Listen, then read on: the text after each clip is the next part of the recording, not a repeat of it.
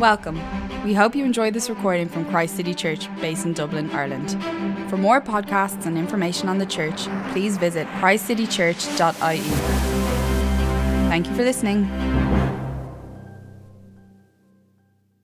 Great. Hi, everyone. Happy Christmas.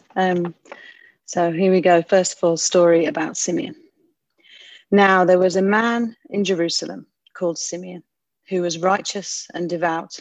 He was waiting for the consolation of Israel, and the Holy Spirit was on him. It had been revealed to him by the Holy Spirit that he would not die before he had seen the Lord's Messiah. Moved by the Spirit, he went into the temple courts. When the parents brought in the child, Jesus, to do for him what the custom of the law required, Simeon took him in his arms and praised God, saying, "Sovereign Lord, as you have promised, you may now dismiss your servant in peace. For my eyes have seen your salvation, which you have prepared in the sight of all nations, a light for revelation to the Gentiles, and the glory of your people Israel." There was also a prophet Anna, the daughter of Penuel of the tribe of Asher. She was very old. She had lived with her husband 7 years after her marriage, and then was a widow until she was 84. She never left the temple, but worshipped night and day, fasting and praying. Coming up to them at that very moment, she gave thanks to God and spoke about the child to all who were looking forward to the redemption of Jerusalem. Let me pray. Father, we thank you for even the chance to reflect now, the prayer that we've received and heard and offered, the video that captures something of the pain of this Christmas, the Mentimeter, which captures the good and the bad, and the song that we've been able to sing that talks about how you came to be born that we wouldn't die, and the great hope you've given us. And we pray now by your Spirit in this short talk, you just speak to each of us about what it means to wait for you. And even in 2020, maybe learn something deeper about the waiting that is part of our walk as a Christian. We pray that in Jesus' name. Amen.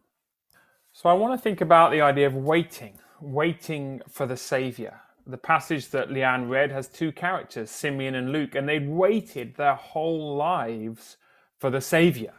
In a sense, Jesus, the Messiah, had been absent and they were waiting. And as I said in my introduction, this Advent, waiting for, celebrating the first coming of Jesus, teaches us what it is to wait for the second coming of Jesus. So let's have a think about what it means for us to wait while Jesus is absent, like these two waited when he was absent all the way back then. So let's start with Simeon. What do we know about Simeon? Well, he was a Jew from Jerusalem, but Jerusalem was under Roman rule. So you can imagine much of his life was, full of oppression and hardship and difficulty. He was righteous and devout, we're told, and the Holy Spirit was upon him. We learn that he's very likely an old man because twice it refers to his death in different ways in the passage. Most significantly, though, about Simeon, we learn, verse 25, that he was waiting for the consolation of Israel. Now, consolation is an old-fashioned word, but we all know what it means to console someone. I'm sure you've been consoled this year, or you've consoled someone else. Consolation is the idea of comfort, to bring comfort to someone who's lost something or has faced a disappointment. At the end of 2020, we all need lots of consolation. The hardships, the sufferings, the losses, the setbacks. Well, Simeon longed to be comforted. All the prayers that he'd prayed that hadn't been answered, all the waiting with the unfulfilled desires, all the things that have gone wrong for him. And he says, I'm waiting not just for me, but for all of Israel to be comforted, because our God has been absent to us and we're waiting for him to come. And then there's Anna. Her name means grace. She's a prophetess. Like Simeon, she's very devout. She's from the tribe of Asher, one of the 12 tribes of Israel, but the one of the 12 that was lost in 722 when the Assyrians then, not the Romans like in the first century, the Assyrians came and took over the Jewish people, and the tribe of Asher was lost. It was dispersed. So her heritage, her identity had always been in question. Where was she from? Who was she? And we know for certain she was very old. We're told that she was married 7 years and had lived a widow since for 84 years. So that takes us to 91. Let's say she got married maybe very early at the age of 14. So she's 105 or something. This is a very, very old lady. And she's a widow. So most of her life had been on her own, which is a hard thing for a woman in this day and age. But in a patriarchal society, if you're a widow, you are amongst the most vulnerable in society. Now, Simeon was waiting for the consolation of Israel. What do we know about Anna? She was looking forward to the redemption of Jerusalem. To redeem means to set free, to be liberated from captivity, to come out from under oppression and bondage of slavery. Anna wanted freedom. Freedom. Peace. She wanted rest. Many people at the end of 2020, they wouldn't use this word, but they want redemption. They want to be released. They want their burden and bondage of COVID to go. So can you see two people? Both old, one male, one female. For both of them, suffering had been a way of life. Many unfulfilled hopes and dreams, many unanswered prayers, many years of waiting for their Saviour who hadn't yet come. Now, if there was ever a year to teach us as a society what it means to wait, well, it's 2020, isn't it? Has there ever been a year where you've had to wait as much? Things have not gone our way. We've not achieved many of our goals. We've not been able to complete many of our plans, our to-do lists. We've been frustrated and set back. We've experienced loss and disappointment.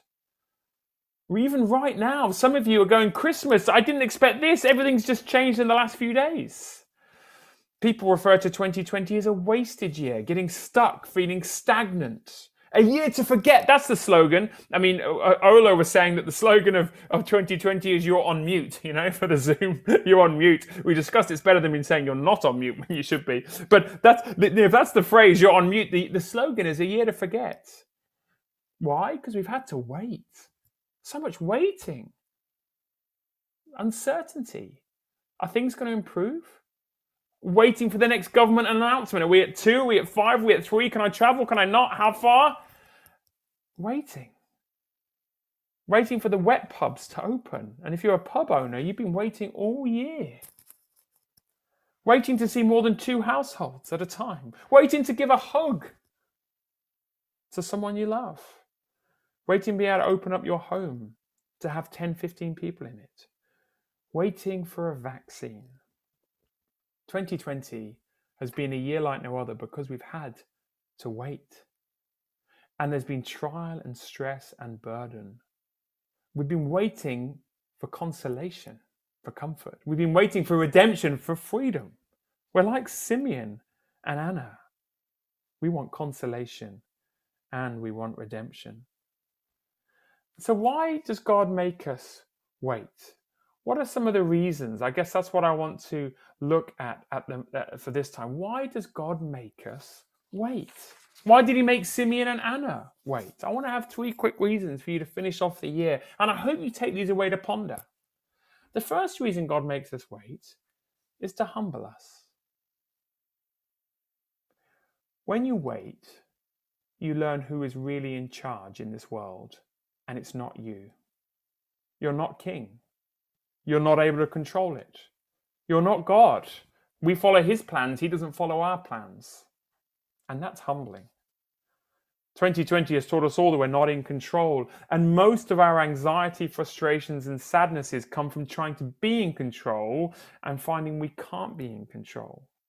We think we're captains of our own destiny, masters of our fate. I'm in charge. I'm in control. 2020 has taught us differently.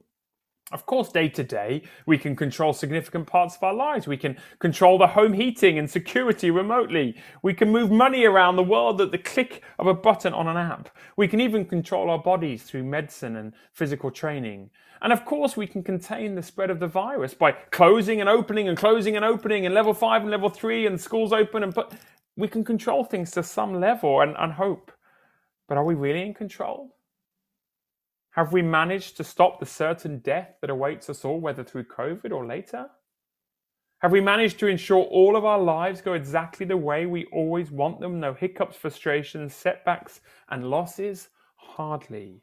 It's humbling, isn't it, when you have to wait? So what should our response be? Well, when you look at the lives of Simeon and Anna, what you see is complete surrender. Their lives have been marked by suffering and unfulfilled desires, but do you get any hint that they're trying to take control or fight against it? They are happy and holy because they have humbly surrendered to the timings, the plans, and the ways of their Lord, who moves in mysterious ways and sometimes keeps us waiting a very long time. When we wait, we learn that we're not God, and that it humbles us. And the only way to handle that is to completely surrender to Him again. Has 2020 taught you humility? Has 2020 taught you a deeper surrender to our great God? If so, praise Him for the waiting. This year has not been wasted. It has been very good for your soul. Why else does God make us wait? To humble us? Also to increase our desire. Let me tell you a story. I remember years ago, my mum, who's an avid tennis fan, won 2 tickets for Wimbledon. And she said she was going to take me. So I was so excited to go to London, to go to the world famous Wimbledon tennis courts, to the most prestigious tournament in the world, and see the greatest players on the earth compete. I couldn't wait, but I had to wait. And eventually, after months of waiting, the day came when we got up early and we packed our lunches and we headed off down to London, and we queued for a long time, and we finally got into the Wimbledon arena, the complex. It's just an amazing place, and you walk around and you finally go to your court and you find your seat, and all the waiting was over and we were ready. And guess what happened? It rained all day. We didn't see a ball get hit. A few times the covers were rolled off, and they thought the rain, and then the rain came and the covers were rolled back on. So what happens when you don't see a ball hit and you have a ticket for Wimbledon? You automatically get the same ticket the next year. So I had to wait a whole nother year to go to the greatest tournament, to the greatest players, and And the waiting, what did it do to me? It increased my desire to go again. I got a taste of it from walking around the first year, but I saw no tennis, and so I wanted more. My expectation had grown as the waiting continued. And sure enough, the next summer came around, and it was a lovely day, and Mum and I got to go and watch some great tennis at Wimbledon. Waiting increases your expectation and desire. You get the sense with Simeon and Anna that the waiting had only done them good because they trusted in God and His ways and His timing, and therefore their desire for a Savior had increased. And Anna, in her waiting, what do we know about her? She never left the temple. She fasted and prayed day and night. She was so desperate, so hungry for her Savior. There's 2 parables that Jesus teaches about prayer in Luke's Gospel. And they both say that when you pray, often your prayers don't get answered immediately. And so Jesus is highlighting the importance of persistence in prayer.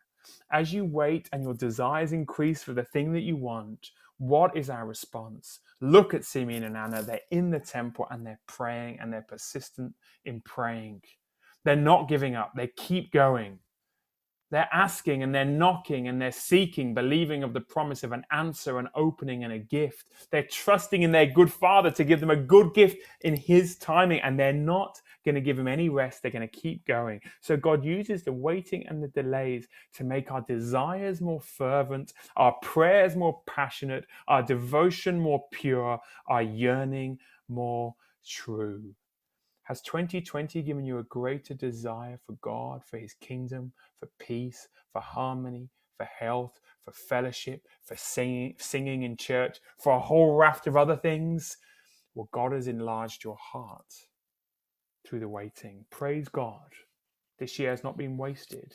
He's been increasing your desires. Persist in prayer. So God makes us wait to humble us. The only response is surrender. He makes us wait to increase our desire. The only response is persistent prayer. And then finally, through all this waiting, he makes us beautiful and strong. He wants to make you beautiful and strong as you wait. Just look at Simeon and Anna. Old in years, yet young in spirit. Fragile on the outside, yet strong on the inside. Wrinkled and probably carrying the scars of a long life full of suffering, yet beautiful. And Anna means grace. They're full of grace. Just imagine the trauma of Anna, living alone without a husband or children for 84 years. A single woman who's very old. She was amongst the most vulnerable in the ancient world. And yet, she isn't bitter. She isn't full of anger. She hasn't got a nasty face that's like full of being twisted up by this world. She's beautiful and she's strong. The humble widow from the lost tribe of Asher is a giant in the kingdom of God. She had waited her whole life with many unfulfilled desires, much sadness, but had not grown cynical. Instead, had grown beautiful and strong. Why? Can you see why? Where is she? She's in the temple. She's come to meet with her God and spend time with God. Anna never wanted to leave, we know. So Psalm 84 probably was her prayer. How lovely is your dwelling place, Lord Almighty. My soul yearns, even faints for the courts of the Lord. My heart and my flesh cry out for the living God. The presence of God was lovely, the psalmist says. And the eagerness in our heart to meet with God. Or Psalm 27 says, one thing I ask of the Lord, this is what I seek, that I may dwell in the house of the Lord all the days of my life. This is Anna. It's why? To gaze upon the beauty of the Lord and to seek him where Anna is, in the temple. Anna wanted to gaze on the beauty of the Lord. Those two Old Testament psalms express the hearts of Simeon and Anna. They were in the temple and they encountered the loveliness of God's presence and the beauty of the one that they came to meet. Listen, if God's sovereignty humbles us, calling us for surrender, if the waiting humbles us, calling us for surrender, if it increases our desire, calling us to persistent prayer, if it makes us beautiful and strong, how? As we encounter the beauty of God as we pray. As we behold the beauty of God in his temple, we are made beautiful. And in Jesus coming to earth, John chapter 1, he is God's temple, tabernacling dwelling amongst us, living amongst us. And we beheld his glory, the beautiful glory that Anna wanted, full of grace and truth. It's knowing Jesus and his beauty and his kindness and his gentleness and his mercy and his strength that we are changed from one degree of glory to another. The Apostle Paul was a man whose life was marked by delays, setbacks, hardships, and a thorn in the flesh. But he'd learnt to be content whatever the circumstance and rejoice in all things because of Christ in him. And he says, though outwardly I'm wasting away, inwardly I'm being renewed day by day. Why? Because he knew the beauty of Jesus and he spent time with him.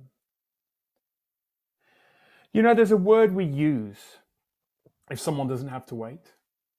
They get everything they want when they want it. What word? We use the word spoilt. If you get everything you want when you want it, you're spoilt. And it usually leads to another word, brat.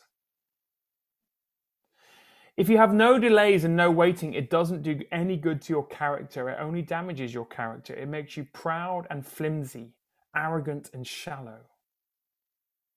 But if you wait in humble surrender, persistent in prayer, looking at the beauty of God in Christ, what happens? You become beautiful and strong. God uses the waiting, he uses the struggle, he uses the hardship, he uses the delays to mold you and form you. And I say beautiful and strong because look at Anna, look at Simeon. They're not flimsy and shallow. They are beautiful and strong. They are humble and confident. They are gentle and true. They are loving and holy.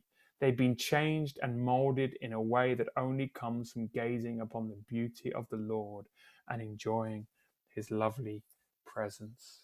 Do you know how long it takes for a coal to become a diamond? I googled it, 3.3 billion years. And what happens during those billions of years? Two things: immense pressure and extreme temperature. And when you add lots of time with immense pressure and extreme temperature, you take a dirty, fragile, ugly piece of coal and you make it into a lovely, strong, and beautiful diamond. Can I encourage you, brothers and sisters, on this Christmas Eve, all the most precious jewels in God's kingdom are fashioned under intense and prolonged pressure of delays and hardship. But without the equation of pressure plus time plus heat, there is no beauty and no durability. God uses the waiting to make us beautiful yet strong. So let's seek after his beauty and the strength of Christ more than ever in these days. We did a survey during the first lockdown. And we asked people if they felt isolated and lonely. And you remember, maybe you filled in the survey and there are lots of answers, yes. And then we asked us another question: have you grown spiritually through the lockdown? And there was a unanimous, a very high proportion that said yes. God is doing something marvelous in our days. It's not easy. It's like being a coal turning into a diamond, and all that pressure and all that heat and all that time. But something beautiful is coming. He's making you beautiful and strong. And one day, dear friends, the waiting will be over. In the first coming of Christ, Simeon and Anna got their consolation and their redemption for their story. One day Christ will return and you will get your consolation and your redemption for your story. Simeon and Anna had the joy of, after all those years, receiving Christ personally. And one day you and I too will. And Christ will return. And our bodies will be redeemed, no longer subject to curse and decay and pandemics.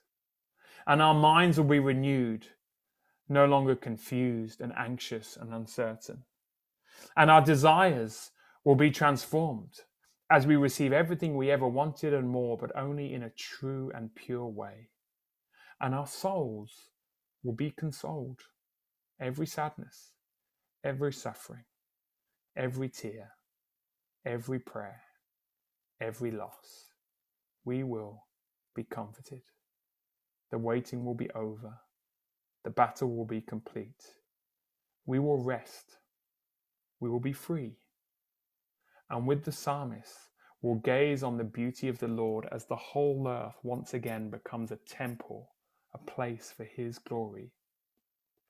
Our hope as we approach 2021 is not ultimately that a vaccine might come, but that Jesus has come and is coming again. And in him there is consolation and there is redemption. And he knows your story. He knew Simeon and Anna's story. And all that waiting will not be wasted. It will not be forgotten. He's coming. He wants to humble us, to drive us to complete surrender. He wants to increase our desires, make our hearts bigger so we persist in prayer. And he wants to make us beautiful and strong as we gaze only upon his beauty. Let's have a moment for prayer. Lord, none of us like waiting. I certainly don't. And forgive us this year, Lord, where we have not waited well. Forgive us for our impatience and our petulance, for our immaturity. But thank you, Lord, that you came ultimately to save impatient, petulant, and immature people like me. That's the joy of Christmas. And thank you, Lord, that 2020 is not a wasted year. It's not a year to forget. It's not a year where we, it was all just hopeless. Lord, you were doing something deeper and more wonderful. But it's hard, like it was for Simeon and Anna. And Lord, we do express the losses. We express the sadnesses. We say, Lord, this is hard. Help us to wait. Teach us that complete surrender as we're humbled. Teach us persistent prayer and enlarge our hearts that our desires for you would increase. And Lord, we just trust that in all of this, you're making us beautiful and strong. I know I don't feel beautiful and strong a lot of the time, and I only see the coal. But Lord, you're making us all into diamonds. And we're going to sparkle, and we're going to be beautiful, and we're going to last forever. And thank you, Lord, that as we think about your first coming, and tonight we just wait in anticipation to celebrate tomorrow, we actually wait for your second coming, to wrap up every sadness and every tear, and to swallow up death itself, and where we might know that freedom that Anna and Simeon longed for, and that consolation. So we look forward, Lord, to your second coming. We look forward to the day when we meet you. And we look forward to when this world again becomes a home for us all to inhabit, with safety and peace and joy and singing and wine and bounty and plenty. So help us, Lord, as we wait. And I pray that today, tonight, tomorrow, there'd be great joy even in the losses as we behold you and know you. In Jesus' name, amen.